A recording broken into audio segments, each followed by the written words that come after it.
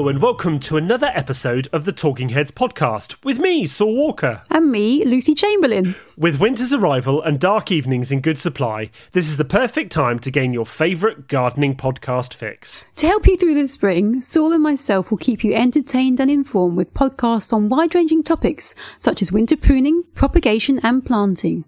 Plus, we'll provide regular updates on important industry developments, along with lively discussions on all manner of horticultural topics. We'll aim to bring you 2 short 20-minute episodes a week, along with a longer bonus interview with a key green-fingered peer every month. As ever, if you have suggestions for episodes that you'd like to hear, please just tap us up on our respective Twitter accounts, at Gardening Saul and at Head Gardener LC. We'd be delighted if you'd join us on this journey as we step inside the busy and exciting world of the modern head gardener. Good evening, Lucy. How are you? Hello, Saul. I am all right. My internet connection's a bit unstable, so we've toed and froed a bit to get to this point, but I myself am very good. Thank you very much. That's okay. I'll do most of the talking and you can just look static on the screen. That's fine by me. I've done Christmas shopping today. I'm a bit comatose, so that would be super. Well, look, before we start, because we're going to go onwards from what we were talking about in the last podcast about composting at small scales, we're going to talk about how we compost at our big gardens and yes, and big composting anyway. But the first thing we want to mention is that we've just reached another milestone on the podcast. I know. I'm amazed. 50,000 listens or downloads. 50,000. 50,000 is such a mind-blowing number for you and I, little humble you and I, when we thought about this podcast in its initial stages. Wow. It's wow. a big number, isn't it? It's a big number. Yeah. I can't go over it because I was like, and I say this every time we reach a milestone, I say, when we reached 1,000, I was over the moon and that's all I was really aiming for. Yeah. So to have 50 times that. And so thank you to everyone who's been listening to us and continues to listen to us as well, because I'm sure there are people who've listened to all 75 episodes now and including my cousin in Seattle, who I didn't realise listened to me. So thank you very much for that. Well, we are international. We get international comments, don't we? Which is always nice. But, people have been listening all the way through. Well done. That's all I can say. Yeah, we'll send a T-shirt in the post. You do deserve a medal. Just to echo Saul's sentiments, thank you so much. We didn't know how this was going to pan out, and to hit a number anywhere near that is just great. So we hope we're keeping you amused, entertained, informed, whatever we do. Whatever it is that we do, we'll keep on doing it and hope that you like it. Well, we'll stick to gardening, I think, Lucy. I've listened to some other podcasts and I don't think I quite have the technical expertise to talk about V8 engines and all that kind of thing. The other thing I should say is we had our first frost down here in the West Country. Yeah, last night. Yeah. What did the temperature say on your weather station? It got down to 0. So it was a light. I'd say it's a light frost because I still got gingers and bananas sitting outside unprotected, and they're fine. But the car was definitely a bit frosty this morning. Well, we had a massive air frost, which. And it was like a hoarfrost. All the trees, right up into as high up as I could see, 30 foot into the sky, were covered in the beautiful frost this morning. It was all misty. And as I've been shopping in Colchester today with my family, and it didn't get above 2 degrees. It's been very cold in this neck of the woods because the fog, I guess, kept the cool temperatures just locked in. And it's a bit fresh. That's interesting. A hoarfrost down where I am is like a leprechaun or a unicorn. They don't exist. No. Never see them. They're beautiful things. They're beautiful things. I was pointing it all out to the people in the car. And it does look rather lovely. Lovely. Anyway, let's switch on to composting. Yes. Hey? Yes. I hope people enjoy... Oh, I was going to say, I hope people enjoyed the last...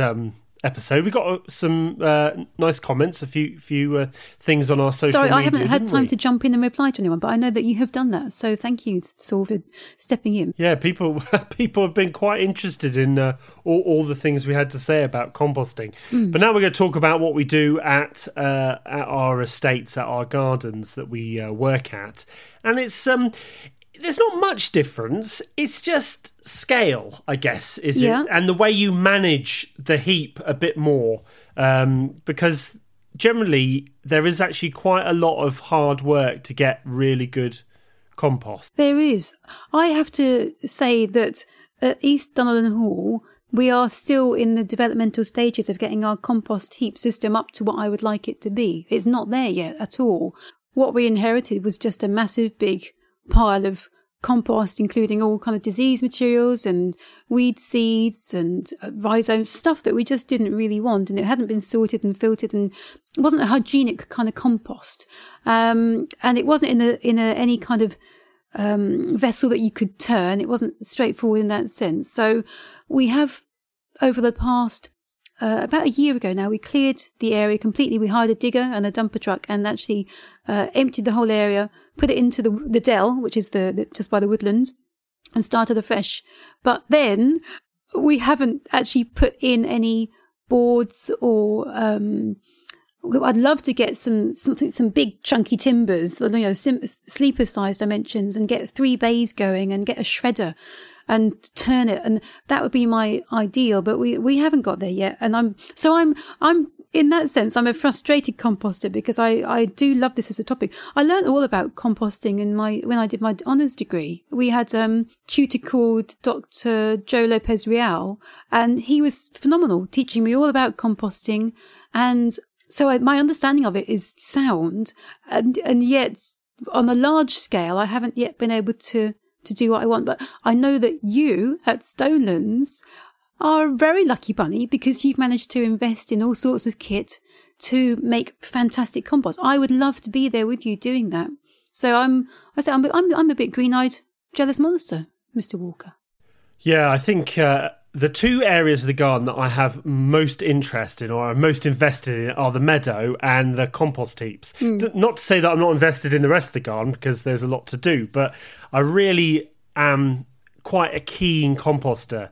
I'm quite a keen of making sure that we use as much of our waste as possible, because gardens like yours and mine, and any of the big gardens, the RHS gardens or all the National Trust gardens, we produced a lot of green waste. If you think about what a normal residential garden produces, and that's just a small bag or a bin that goes out occasionally, we probably produce, when we're really going for clearing a border or we're working at clearing a load of fallen leaves or branches, we probably should produce that much waste in a day that someone might produce at their home in a couple of months. Yeah. So I was really keen to make sure that didn't get wasted, because sometimes it can either get buried or it can get burnt. There's a lot of guilty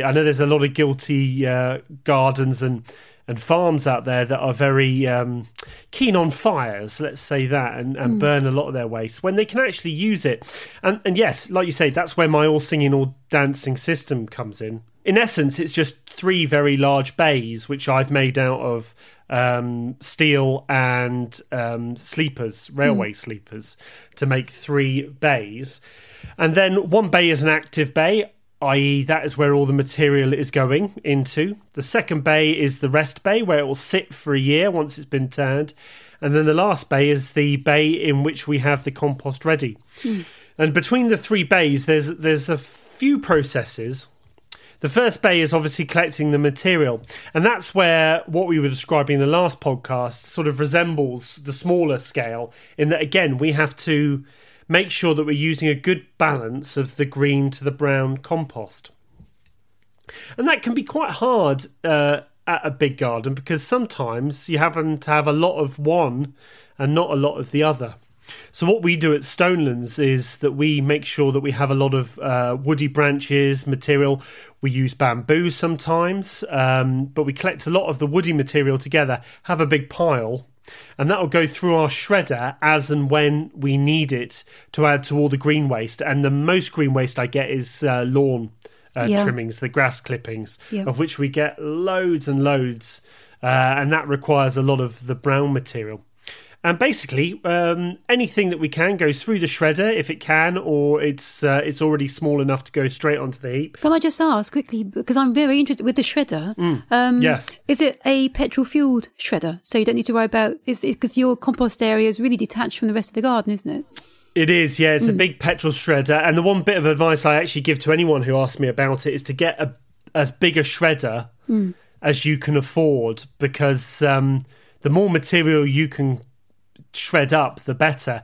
And smaller shredders, though great for smaller material, at our size garden, you really need a shredder that can take woody material that's 1 inch to 2 inches in diameter. Is that what you can put in yours? Because I know you can get some. I've got a tree surgeon friend where you can feed anything into his shredder and it just gobbles it up. It's amazing. So we're talking about 4 inches diameter stems, and so you can take. You would be able to take a 2-inch diameter piece of timber. And so, what dimensions does that then come out of the shredder at? Yeah, so the shredder has multiple grills that you can put on that will adjust the size of the chip that comes out. And also, depending on the material going in, we find that the drier material chips up a lot easier than wetter material. So generally, we get it down to what I would describe as a chip that's about the size of something you might find at a playground, or you might get the woody sort of chips that some people use as mulch for their borders. It doesn't have to be much smaller, to be honest, because my compost is sitting there for almost 2 years. It does obviously break down, and it's not as big as that when you get to the final product, but it is really worth. And just from a point of view of the amount of material that we get through, going back to what I said, you want a shredder that can get through that quickly, because there is nothing worse than sitting there for hours on hours looking at a pile that's not decreasing because you're having to put one little stem through at a time. So you definitely want a machine that can take multiple stems and really crunch it up quickly just to get through the material. We should explain as well why you shred your compost material, because there's a science. True. There's an absolute science behind it. It's to increase the surface area of the materials, and the more surface area you have,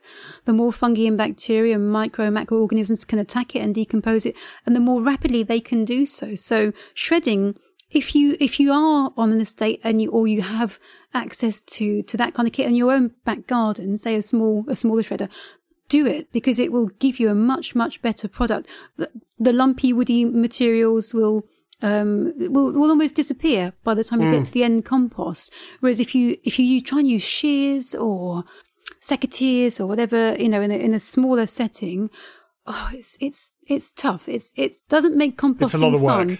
So I know, as I say, we're talking about large scale composting, but just to kind of link back to, if you do want to do this in your home garden, again, try to get a smaller shredder will do a better job just to increase that surface area.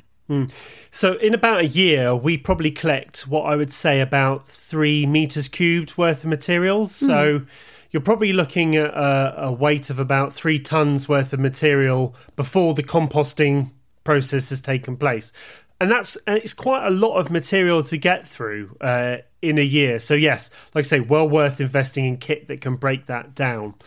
So that'll sit there for a year. And generally my year is almost chronological. It generally goes from about February to the February after.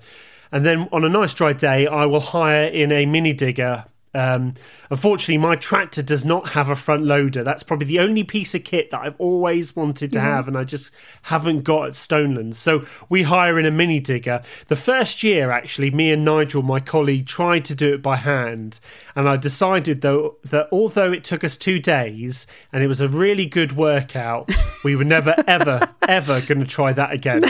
So I now get a mini digger in, and it basically is just one big turn into the next bay. And you do that every February, so an annual every turn. February, yeah. Right. So it only gets one turn, right? So I don't turn it too much. And then it will sit there for another year. And it does sort of resemble what we were describing in the cold composting cycle. It has had a hot stage when it was in the first section. Lots of the grass and like you say, the microbes getting and breaking it down. And then you'll see a lot of steam coming off in the winter. But once it goes into that second bay, then it's going through its more slower cold composting cycle, when the worms and the slugs and all that gets in and actually turns it into really nice black gold. So you can really see the process from February onwards of it composting right down, and it will shrink in volume from that 3 meters cubed to roughly about 1.5 to 2 meters cubed worth of material, get down to about 2 tons of material. And do you have a temperature probe in there to know what it gets to? I don't. I just stick my hand in. And I can tell you, in the middle, it's quite warm. Yeah. We have stuck a potato in there. It did take a few days, but eventually it was soft enough to eat. But so it will stick in there for about for the whole year, and then roughly about this time of year now, I wait for a nice dry day where it's warmish, and we get a mechanical sieve out. And just going back to the shredding, this is ideal for the sieving, because if we didn't break down the material, I tell you what, if we sieved it all through, we'd probably be throwing half the material back as woody material.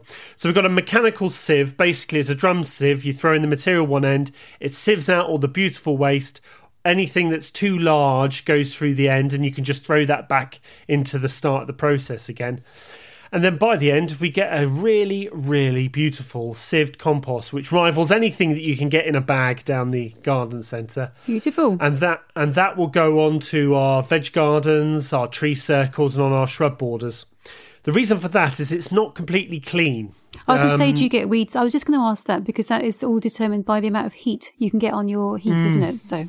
Yeah, it isn't completely clean. And anyone who uses an open compost cycle, which has a cold compost part of it, it's not guaranteed to get rid of every single weed seed. As much as people say that it might, it doesn't really. They're always sneaking around the sides.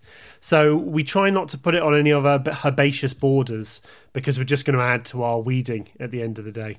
I mean, this is going to go back to what my lecturer taught me back in the day when I was doing my degree in biology. If you're looking at what companies now do for green waste for local authorities, it's all shredded and it's all put into what they call windrows, big triangular kind of rows of material, and it's repeatedly turned and churned and messed around with, because the more you turn the material, the more of on the outside of the heap, it's cooler. And if you then allow that material to get incorporated into the centre, it will then get a lot hotter in the centre. So that's why in that sense, on a massive, massive scale, as you say, the local authorities have vast car parks devoted to generating this material. It's all done on, as I say, long, big triangular rows. And it is quite a full-on process to get really very, very clean compost. I think so. And to be honest, it's probably what I can get away physically with as well, because you've got to remember, this stuff needs moving around. And, I could probably produce a lot more compost if I really put my mind to it, and turn it quite a lot, but that would just add to my workload, which I don't have time for. Yeah. I'll tell you where I saw the largest heaps, though, is at Kew. When I was a student at Kew, their compost heaps are absolutely massive, and like you said, in these triangular rows. And the other thing they did is they water it with sprinklers, because just adding a bit of moisture also increases the temperature as well. Yeah. But they were turning them quite regularly, and that's what adds the air in to get that aerobic cycle going and increase the heat. With what you're planning to do, Lucy, is it very similar to what I do at mine, or are you going to try and do a bigger heap? I've seen the corner of your wall garden, and I know where that big heap was. So I'm quite interested to see how you're going to plan it out. It's a nice area, isn't it? It's a decent sized plot. I think I would like to do what you are doing. As you say, the 3-bay system, where you've got one that you add to, one that's cooking and one that's ready to use.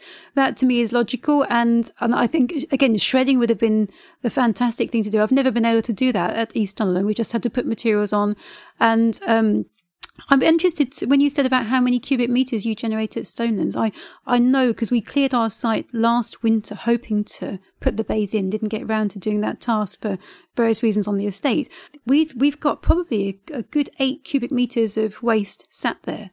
So I know in a year we generate a lot of material, a large amount of material from all the herbaceous borders and prunings and grass, loads and loads of stuff. And that's not including the leaves, because they get put in a separate area of the garden. Yeah.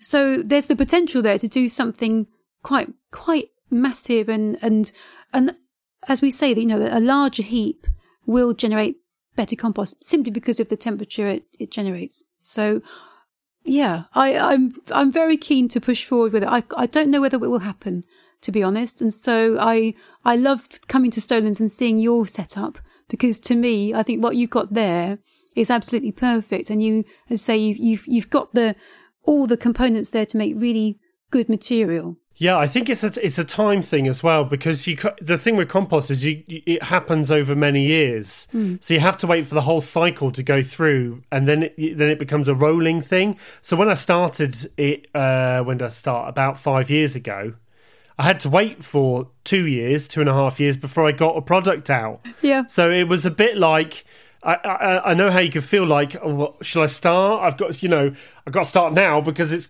2.5 years till I'm going to get anything, and then halfway through you're actually starting a new heap before you've actually got anything else out the other end. So it's a weird setup. Whereas some of the smaller composts that we talked about in the last podcast are done within a year. You have something quite quickly.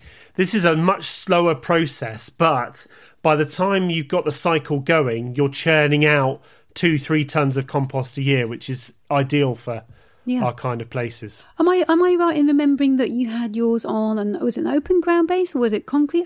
It's a concrete base. No, concrete base, and it's slightly sliding away because although I was talking about adding moisture, which happens in the summer, actually in winter you can oversaturate the compost, and keeping it open is quite important to make it workable. So it's nice that it can drain away. So it's always important. So if you're using open ground, hopefully the water can drain away.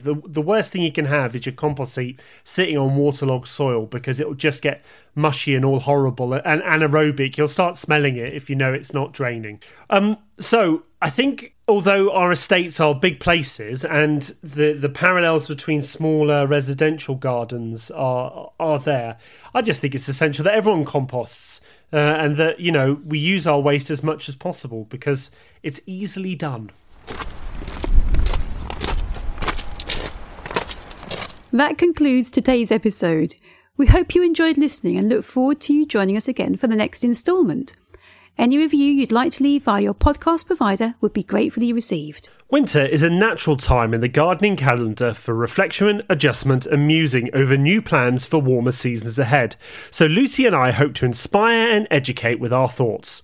We'll also bring you interviews with some of the very best personalities our industry has to offer. We aim to dispel the myth that gardens, and therefore gardeners, slumber in winter. We promise that in this profession nothing could be further from the truth. As two enthusiastic and passionate head gardeners, winter is a busy season in our calendar. So let us help you keep one step ahead in this most marvellous and rewarding of careers. Until the next episode of Talking Heads, goodbye!